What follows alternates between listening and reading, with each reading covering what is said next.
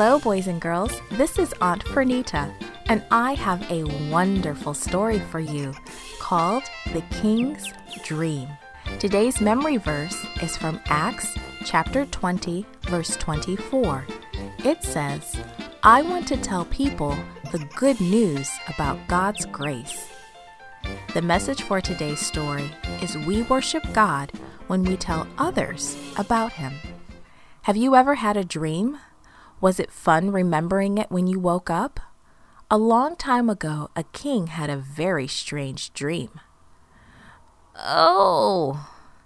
King Nebuchadnezzar groaned and rolled over in his bed. He opened his eyes and looked around. It was still very dark. The king thought about the strange dream he had just had. He tried to go back to sleep, but it was no use. "Bring the wise men," he called to his guards. Quickly, the guards woke up some of the wise men and rushed them to the king. King Nebuchadnezzar frowned at the men. "I had a dream that troubles me," he said. "O king, live forever," replied the men. "Please tell us your dream, then we will tell you what it means." "No!" King Nebuchadnezzar shouted. "You must tell me the dream, and then you must tell me what it means." The wise men looked at each other. They did not smile. "No one can do what the king asks," they whispered.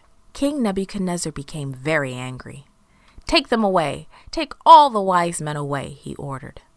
Daniel, one of the wise men, had not been awakened. He only learned of the trouble when the guards came to take him away with the other wise men. "What is troubling the king?" Daniel asked. The guard explained. "The king has had a troubling dream, and the wise men couldn't tell him what it was."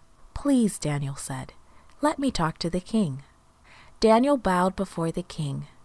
"Please give me some time. I want to pray to my God and ask him to tell me your dream and what it means," he asked politely. King Nebuchadnezzar frowned, but he agreed. Daniel hurried to his 3 best friends. Together they prayed that God would show Daniel this secret.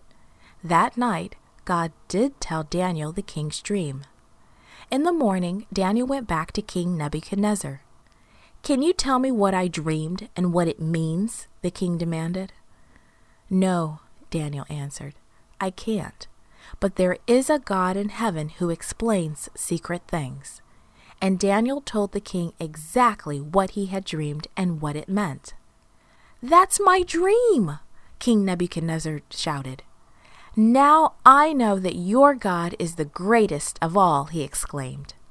Nebuchadnezzar made Daniel a ruler in the kingdom, and he put Daniel in charge of the other wise men. Daniel was happy to help. He was happy about helping the other wise men out of trouble.